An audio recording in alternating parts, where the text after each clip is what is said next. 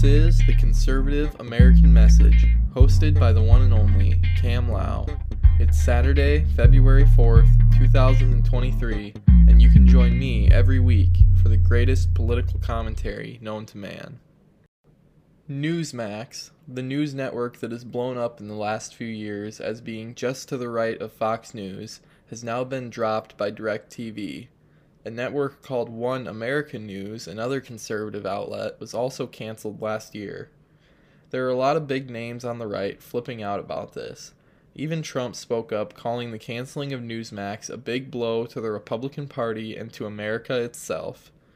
Now, I might not be a big name on the right, but I'm surely on the right, and I do have a podcast, so I'm going to go ahead and speak the truth. Did Newsmax get canceled on DirecTV? Yes. But it was being replaced by a network called The First, which has some other big conservative names, including Bill O'Reilly. So I wouldn't go as far as to say that DirecTV was trying to silence conservatives in this instance. Don't get me wrong, I like Newsmax, but business is business, and if we want to hold on to the title of sanity on the right, we have to speak to the truth and promote the truth. I'm honestly ashamed of those that have come out so angrily against DirecTV over this. It's simply not political, so I had to set the record straight. Sorry to burst your balloon. Speaking of balloons, did you ever look up in the sky this week and see a big ol' espionage balloon from China? Because there was one. According to the Pentagon, the Chinese sent a spy balloon floating all the way across the country this week.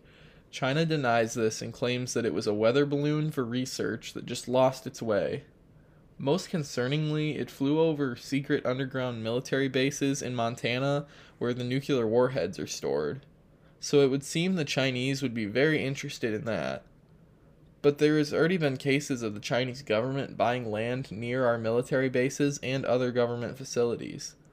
China actually owns about 190,000 acres of U.S. farmland. That's why 6 states have banned foreign nations from purchasing land. Those states are Hawaii, Iowa, Minnesota, Mississippi, North Dakota, and Oklahoma. Representative Dan Newhouse from Wisconsin has proposed a bill in the House to prohibit China from buying land, which seems reasonable, but as we know, Congress is never reasonable. We need to realize that China is the greatest threat to not only the United States, but to the entire world. But don't worry, we have a great commander-in-chief.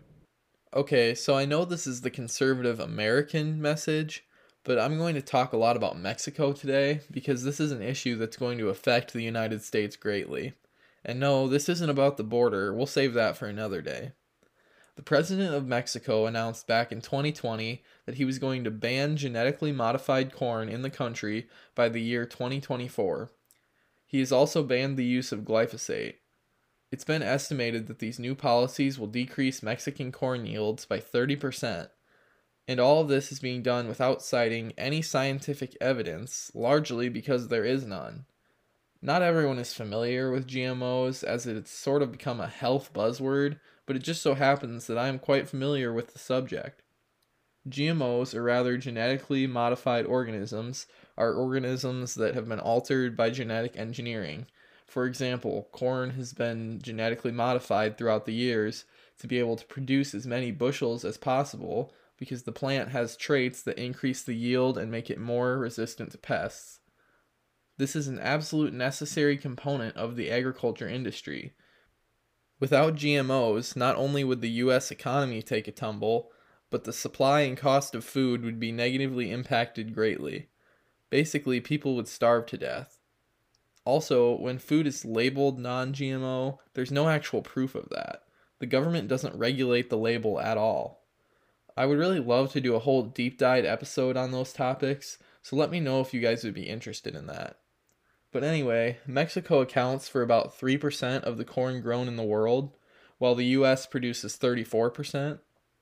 And so Mexico has to import $4.7 billion worth of corn every year. $21 million worth of that is from the United States. Mexico is the second largest importer of U.S. corn, only behind China. So that's almost 67 million bushels of U.S. corn that will no longer be exported to Mexico.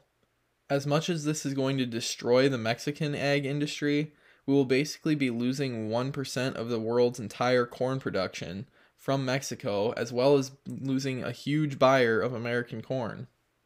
There have been many urging President Biden to intervene and stop our neighbors to the south from making this grave mistake. In Congress, they're trying to leverage trade agreements we have with Mexico to stop the policy, but it appears that 2024 is going to be a tough year for farmers. Well, that's all I have time for. Were you offended by this podcast? Good. If you want me to talk about something on the show, let me know at the Conservative American Message on Instagram or Facebook.